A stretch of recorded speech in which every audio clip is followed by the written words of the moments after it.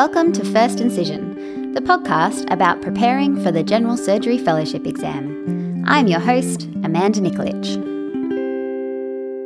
Let's get started with our team timeout. Our patient today is the hepatobiliary module from the General Surgical curriculum. And the operation or topics we'll be covering today in the curriculum are entitled incidental liver lesions, but I think we should call these non-malignant liver lesions. And specifically, we'll be talking about hepatic cysts, focal nodular hyperplasia, hepatic adenomas, and hemangiomas, as well as a couple of other benign liver lesions, just briefly, that we also may need to know about.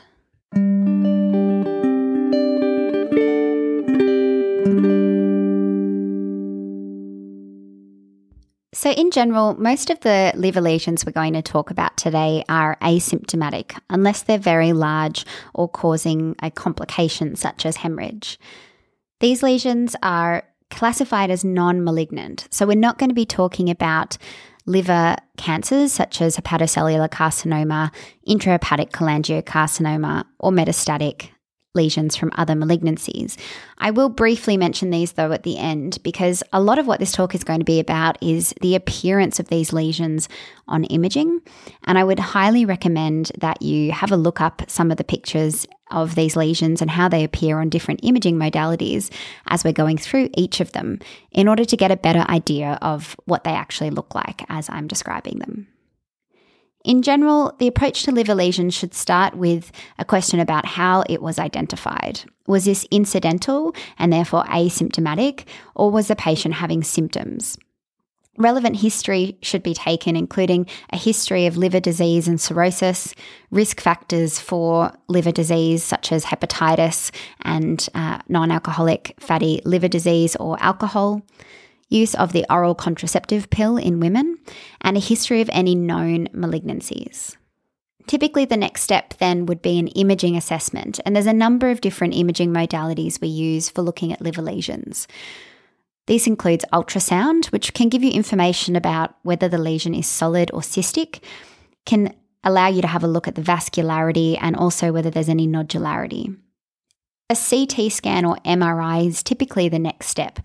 When looking at liver lesions, it's often very helpful to get multiple phases of contrast, as the characteristics of enhancement and washout of the contrast help you identify what this lesion may actually be.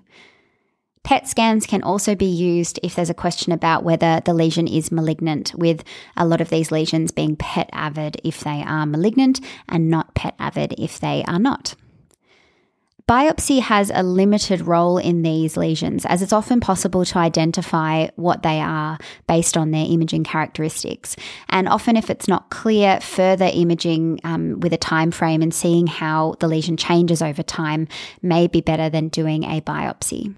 Saying that, a biopsy might be considered if it's going to change your management, but it's definitely contraindicated in hemangiomas and in cysts suspected of being echinococcal in origin. If a solid tumour is biopsied, there can be sampling error, a misdiagnosis, and there's also a risk if it's a malignancy of needle tract seeding.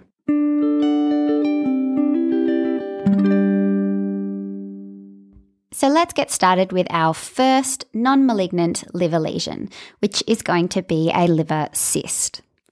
Like cysts found in other areas of the body, liver cysts are typically lined by a single layer of cuboidal or columnar epithelial cells, and they are filled with simple fluid. In the liver on imaging, an ultrasound can be diagnostic because you'll be able to see a circular area with a well-defined border. There won't be any vascularity in the cyst, and there should be posterior acoustic shadowing. In addition, there shouldn't be any nodularity or septations in the cyst, as this may make you more concerned about an underlying pathological process. An MRI or CT scan may be performed to have a better look at the cysts if there's concern about nodularity or septations. On CT scan, the cyst will be hypodense compared to the surrounding parenchyma, and it won't enhance or have any uptake on the arterial phase because it's avascular. On MRI in the T1 weighted images, the cyst will be hypo-intense compared to the surrounding parenchyma. And in the T2 weighted images, because there's fluid in them, the cyst will be very bright or hyper-intense compared to the surrounding parenchyma. And a simple cyst, as I've mentioned, shouldn't have any nodularity or septations. In regards to cysts in the liver, cysts can be single or multiple, and there is a condition called polycystic liver disease, which is an inherited condition thought to be autosomally dominantly inherited, where patients get more than 10 cysts in the liver, which can be very, very large and can cause symptoms and even progress to liver failure. An important thing to know about polycystic liver disease is that it's associated with berry aneurysms in the brain and an increased risk of subarachnoid hemorrhage. If cysts are very large, they can cause compression and atrophy of the surrounding liver parenchyma. They can also be palpable or cause symptoms such as early satiety, or if they have a hemorrhage into them, they can cause acute pain or even sometimes rupture. Saying that though, simple liver cysts are not malignant and they have no malignant potential. So if they're asymptomatic, then no further treatment needs to be undertaken. If they're symptomatic, then there are a couple of options. The first one is a formal anatomical resection, and this should be considered if the cyst is very, very large, if there's a concern about nodularity or septations, or if there's been intracystic hemorrhage. The reason intracystic hemorrhage is a concern is that a simple cyst shouldn't really have a bleeding episode. And so that raises the suspicion that there was a malignant component that maybe has eroded into a blood vessel. For those that are smaller than 5 centimetres, then you may be able to de-roof the cyst, which I've seen done through a laparoscopic procedure, but also could be done as an open procedure as well. It's important to consider the differential diagnoses for a cystic lesion in the liver. There are some infectious processes that can cause cystic lesions, including echinococcus or hydatid cystic disease of the liver, and we'll talk about these in an episode on liver infections. There can also be some neoplastic processes that can present with a cystic lesion. These are very rare, but are very aggressive tumours. So if you're worried about any abnormalities or something about the cyst that doesn't make it look just like a simple cyst, these diagnoses need to be considered. The first is a cyst adenoma, and this can progress into a cyst adenocarcinoma. And you can't tell which one of these two pathologies it is really until you look at it under the microscope. So you should assume that it's malignant until proven otherwise. And as I've mentioned, if there's a thick wall, nodularity or septations, these should all increase your concern that this is a cyst adenoma or a cyst adenocarcinoma.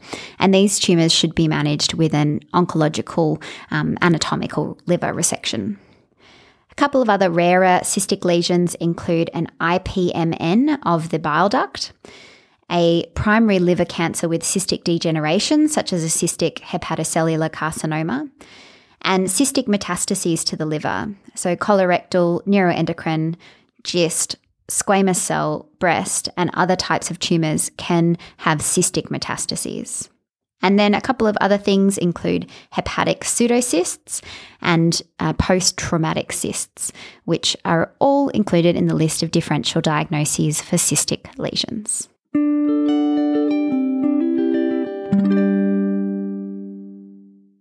Let's talk about the 3 main non-malignant solid liver lesions you're going to need to know about for the exam. This includes focal nodular hyperplasia, hepatocellular adenoma, and hemangioma. So let's start with focal nodular hyperplasia. FNH is a benign condition of the liver that has no malignant potential. The pathophysiology is that it is a proliferation of hepatocytes, and it's thought to be a hyperplastic process resulting from an arterial malformation, potentially related to hyperperfusion. It's more common in women compared to men, and it's not got a relation to the oral contraceptive pill. The natural history of these lesions is that most of them don't really change in size, and they're typically found asymptomatically and identified on imaging. Up to 20% of patients will have more than one area of FNH. Under the microscope, these look like a well-circumscribed, unencapsulated, solitary mass of hepatocytes with a central fibrous scar. And the hepatocytes are hyperplastic and arranged in nodules with little fibrous septa coming from the fibrous central scar. Focal nodular hyperplasia has characteristic features on imaging. So starting with a CT scan. On the unenhanced imaging, you might see a hypo or isodense lesion.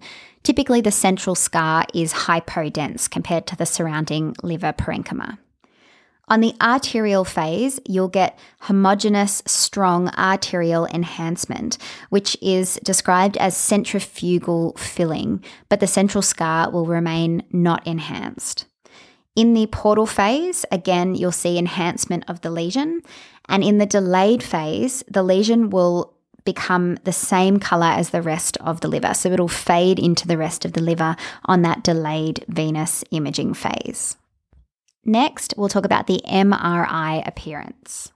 For the MRI imaging, typically this is done with Primavist contrast, and you want to have a look at the T1 weighted images in all of the different arterial contrast phases. This gives you a picture that's closest to the arterial contrast phases on a CT scan.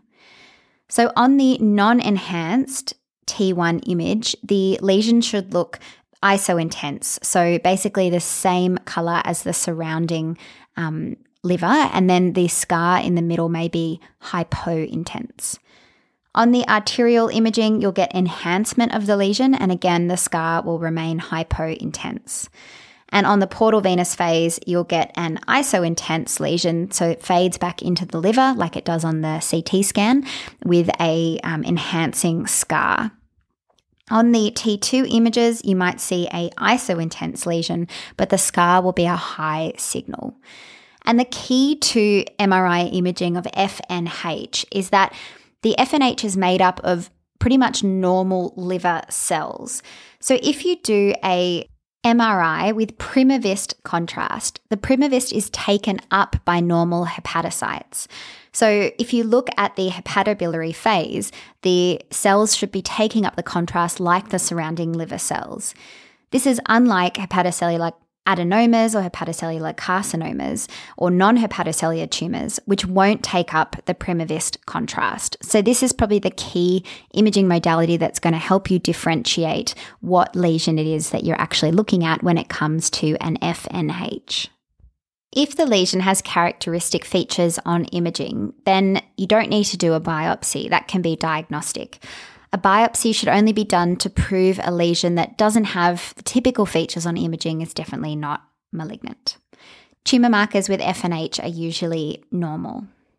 So how do we manage these lesions? If this is asymptomatic, it is a benign, non-malignant lesion with no malignant potential, so you should do nothing. There's no evidence to stop the OCP or avoid pregnancy, which we'll talk about with another one of these lesions. And if there's no issues and it's really convincing on your imaging, then you could consider leaving it alone or do a scan in 6 months or a year to make sure that there's no change in the lesion. If there's any diagnostic doubt, a really important differential diagnosis for these lesions are a fibrolamellar HCC. This is a rare type of HCC but is really aggressive. So if you don't have the typical features on imaging of an FNH, then this should be discussed at a specialty HPB MDT, and they may consider interval imaging or a biopsy. But obviously, if it does end up being a HCC, there's a risk of tumour seeding through the biopsy tract.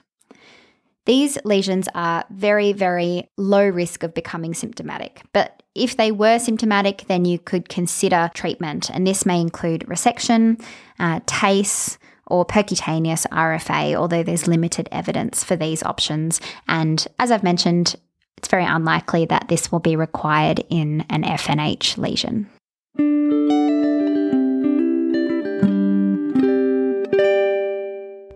Okay, so now we've warmed up with focal nodular hyperplasia, let's move on to the meteor hepatocellular adenoma, also called hepatic adenoma or liver cell adenoma. Essentially, this is a type of liver cell tumour. So it's a monoclonal proliferation of hepatocytes. These tumours are much more common in women than they are in men, and they have an increasing incidence associated with use of the oral contraceptive pill and anabolic steroid use. They also have an increased incidence in patients who are obese, have diabetes, glycogen storage disease, galactosemia, and iron overload.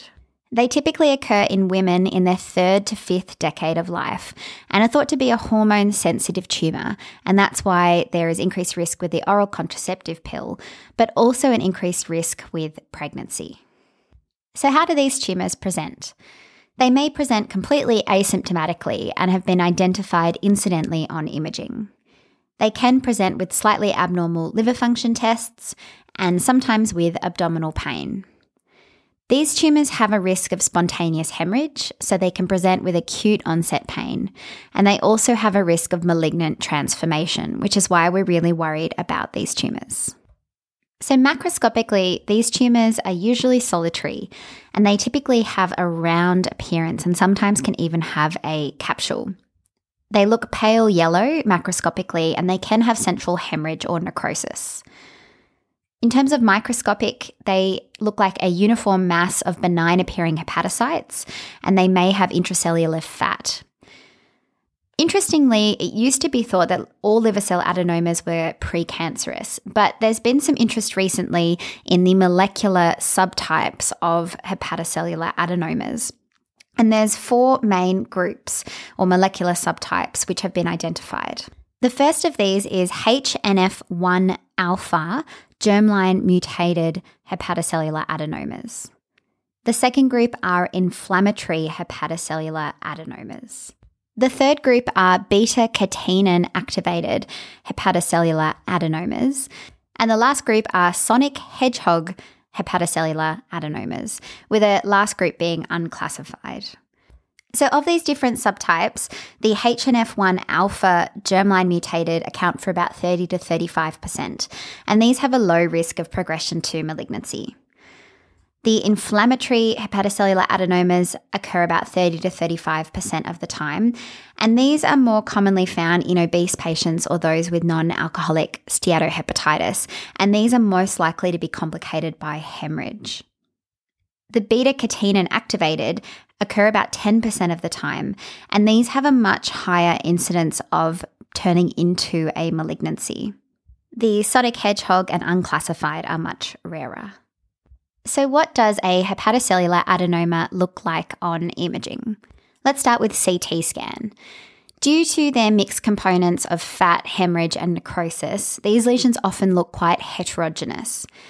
On an unenhanced CT scan, they'll look hypodense compared to the surrounding liver parenchyma.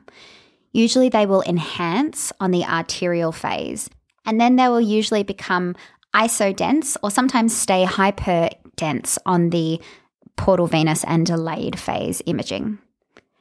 On the MRI, on T1 imaging, they're often hyper-intense compared to the surrounding liver parenchyma, and same on T2 imaging. But again, they often look heterogeneous with different components, meaning that they don't look smooth and homogeneous on imaging. With the arterial phase, they will also enhance and then again, like the CT scan, remain hyperintense or become iso-intense compared to the surrounding parenchyma on the portal venous and delayed phase. The difference here between a hepatocellular adenoma and a hepatocellular carcinoma is that a HCC has washout. So it will become hypodense or hypointense on the portal venous imaging rather than staying hyperintense or just becoming iso-intense or isodense on the portal venous imaging. Tumour markers for these lesions are typically negative. So in general, regarding malignant potential, the malignant potential is higher in the beta-catenin mutated HCCs. The malignant potential also increases with the size. So up to 5 centimetres, it's less likely it's going to be malignant, but over 5 centimetres, the risk of malignancy increases.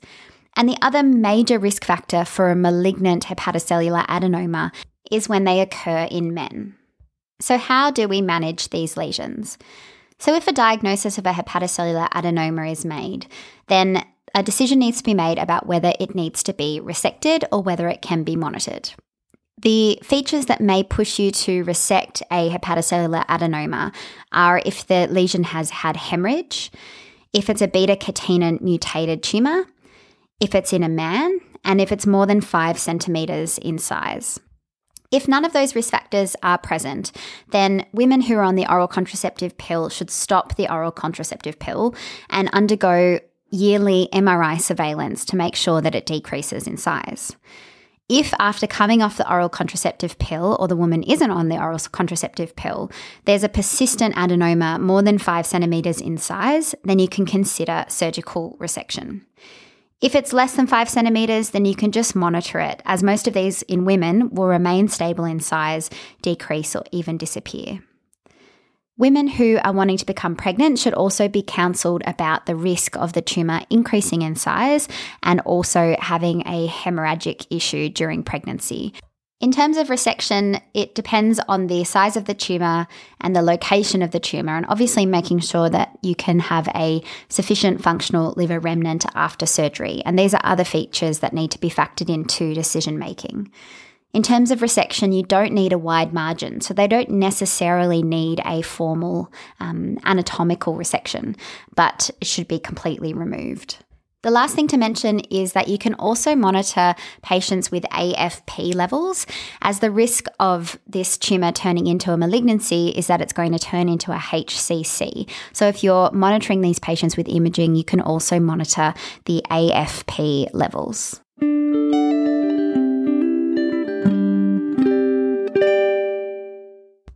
So we've made it to the last of our 3 main non-malignant solid liver lesions that we need to know about.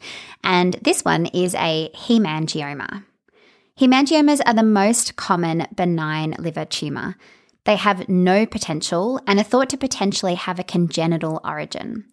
They can be very small or very large and can be classified as cavernous hemangiomas, which I've seen various definitions of what size cutoff is required to make them be called cavernous, anywhere between 1 and 4 centimetres. They can be single or even multiple hemangiomas in the liver. The natural history of these lesions is that they can increase in size with pregnancy, but that they don't seem to have an association with the oral contraceptive pill. How do patients with hemangiomas present? Well, as with most of these liver lesions, the majority of them are benign and are picked up incidentally on imaging. They can, however, be very large and cause local compression of surrounding organs, leading to pain, a feeling of fullness or early satiety, nausea, vomiting, and even obstructive jaundice. There are very, very small risk with hemangiomas of spontaneous rupture, with about 30 reports of this occurring in the literature. So although everybody worries about rupture of a hemangioma, the risk of this is pretty negligible. So let's get into the imaging characteristics of hemangiomas on CT scan and on MRI. So on CT, a hemangioma on the non-contrast phase is usually hypodense. On the arterial phase, you get nodular peripheral enhancement. And on the portal venous phase, this enhancement continues towards the centre of the lesion. And this pattern of enhancement is called centripetal filling. And on the delayed phase, there's typically ongoing filling or enhancement of the lesion compared to the surrounding parenchyma. For MRI, the typical finding is that on T2 imaging, because there's fluid in the lesion, the hemangioma looks bright compared to the surrounding liver parenchyma. And this is actually often described as a light bulb sign because it looks like a really bright light bulb in the liver parenchyma. It has a similar contrast enhancement pattern as the CT. So again, it'll look hypodense on the non-contrast. On the arterial phase, we'll have nodular peripheral enhancement, which slowly fills in towards the lesion on the portal venous phase and then has enhancement ongoing in the delayed phase imaging. And on T1 imaging, it'll look hypo-intense compared to the surrounding liver parenchyma. Macroscopically, looking on the outside of the liver, you might see a well-circumscribed, reddish-coloured hypervascular lesion, and it can have lots of little lobules or look quite lumpy on the surface of the liver. Definitely don't biopsy these as they will bleed everywhere. Imaging should give you enough information to make the diagnosis. So in terms of management, typically once a diagnosis is made with the imaging studies, no further intervention is required. For asymptomatic lesions, even if they're very large, they have no malignant potential and you don't really need to monitor them with serial imaging. Intervention should only be required in the case of a symptomatic lesion or if there's diagnostic doubt. And relative indications for intervention include growth on follow-up imaging, tumours that are more than 10 centimetres, or patients that play contact sports. But as I've mentioned, the risk of anything happening with these lesions is pretty negligible. In terms of management, surgical resection is an option with enucleation of the lesion to save as much liver parenchyma as possible, with the alternative being an anatomical liver resection. And this really depends on the size and location of the tumour. There is some evidence that arterial embolization may be attempted. However, there's no good long-term evidence for this procedure. The other thing to know about patients with multiple hemangiomas is that there's a risk of a consumptive coagulopathy, where basically the coagulation factors and platelets can get chewed up in the hemangioma due to turbulent flow. And this is called Kasabach-Merritt syndrome and might be something that could come up in the exam. So you might see liver imaging suggestive of hemangiomas, and they would give you a blood test showing low platelets and low fibrinogen levels. And you would say, well, I know what this is. This is a consumptive coagulopathy or Kasabach-Merritt syndrome.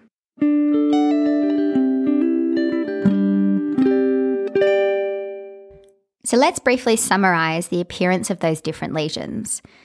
So a cyst is going to be hypovascular, non-enhancing, and on MRI is going to be bright on the T2 imaging.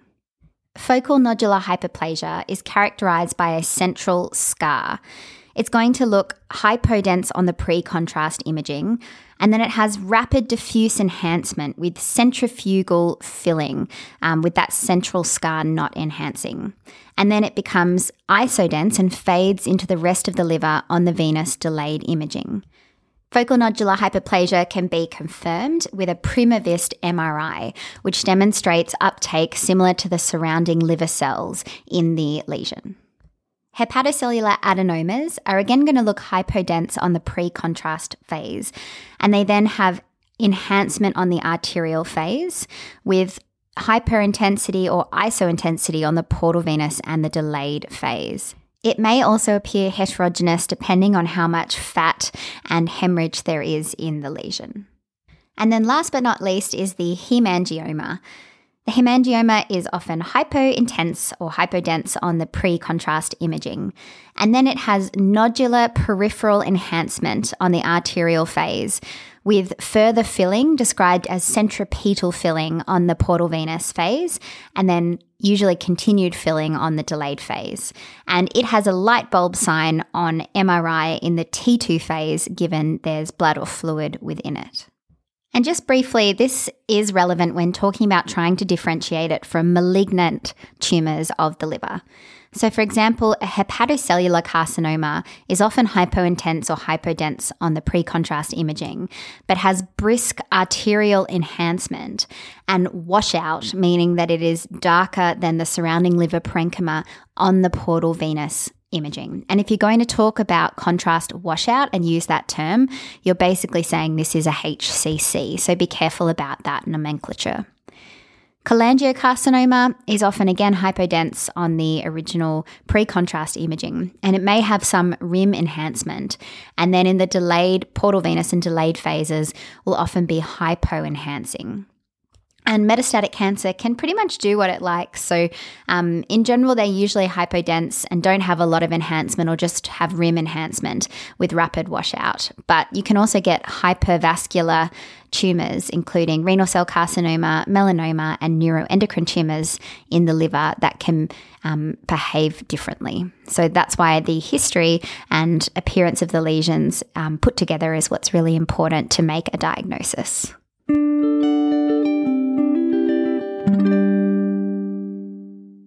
For the last part of this episode, I'm just going to talk a little bit about some other non-malignant solid liver lesions that you may find in the liver. One of the classification systems I came across split these up into epithelial tumours, mesenchymal tumours, mixed and miscellaneous. So under epithelial tumours, tumours that come from the hepatocytes include nodular transformation, focal nodular hyperplasia, which we've already talked about, and hepatocellular adenomas, which was already talked about as well. Cholangiocellular tumours include bile duct adenomas and biliary cyst adenomas. Then we go into the mesenchymal tumours, and there's quite a few of these. So tumours of adipose tissue can occur in the liver, including lipomas and myelolipomas and angiomyolipomas. Tumours of smooth muscle can also occur in the liver from blood vessels, for example, and these are leiomyomas. You can also get hemangiomas, as we've already talked about, and also tumours of the mesothelial tissue, such as benign mesothelioma. These are all, as you might expect, very rare. In terms of mixed mesenchymal and epithelial tumours, you can get mesenchymal hamartomas and benign teratomas of the liver. Again, very, very rare. And miscellaneous includes pancreatic heterotopic tissue and inflammatory pseudotumours. I have some notes on some of these. I've never come across them in clinical practice, but again, with the exam, they could pretty much ask us anything. So just briefly to go through a couple of these. Angiomyolipomas are rare mesenchymal tumours that can happen in the liver, and they come from smooth muscle cells, adipose tissue, and proliferating blood vessels. They can be associated with a condition called tuberous sclerosis, but most of these are sporadic and they affect women 30 to 50 years old. They are often found incidentally, and there's only very rare cases of malignant transformation associated with these tumours. Because of the three different tissue components, smooth muscle, adipose, and blood vessels, they can have very strange imaging findings and they may be confused for adenomas or HCC. Given there's only a very rare risk of malignant transformation with these lesions, if they're small, such as less than 5 centimetres, you'd leave them alone. But if they were more than 5 centimetres, then they have a higher risk of malignant transformation, and liver resection may be suggested in that situation. Biliary hamartomas are the next one to talk about. These are also known as von Meyenberg complexes, and they are basically little abnormal developmental clusters of small intrahepatic bile ducts, and then they lead to little ulcerated areas with inflammatory cells and fibrosis. They usually present as multiple lesions that are all very small, sort of 1 to 5 millimetre nodules scattered throughout the liver.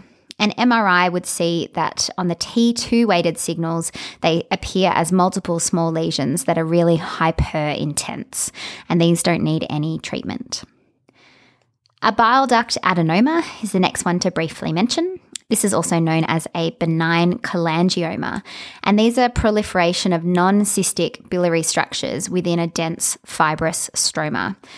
They are traditionally not malignant and don't have a malignant potential, so are left alone. Inflammatory pseudotumours are a rare benign lesion with no malignant potential. They're thought to be a response or a type of exaggerated inflammatory response, maybe due to an underlying infectious process. These can be difficult to differentiate from cholangiocarcinoma and therefore is often diagnosed on a resection specimen. If it is diagnosed preoperatively, then there's no role for surgery because they're benign and they don't have malignant potential.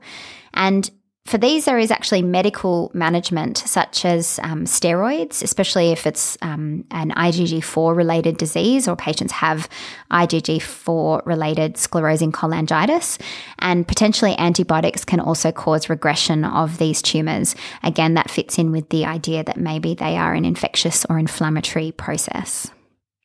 Leiomyomas are a type of rare benign liver tumour which originates from smooth muscle cells of the vessels or the bile ducts. They are more common in women and interestingly are associated with EBV and HIV infection as well as organ transplants. They are hypoechoic lesions on ultrasound and on CT will have varying enhancement with contrast.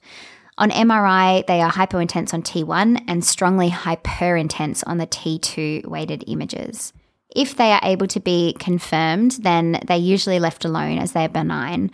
But sometimes it's not possible to identify them, or they're misdiagnosed for other lesions, in which case they are identified on the post-operative pathology specimen.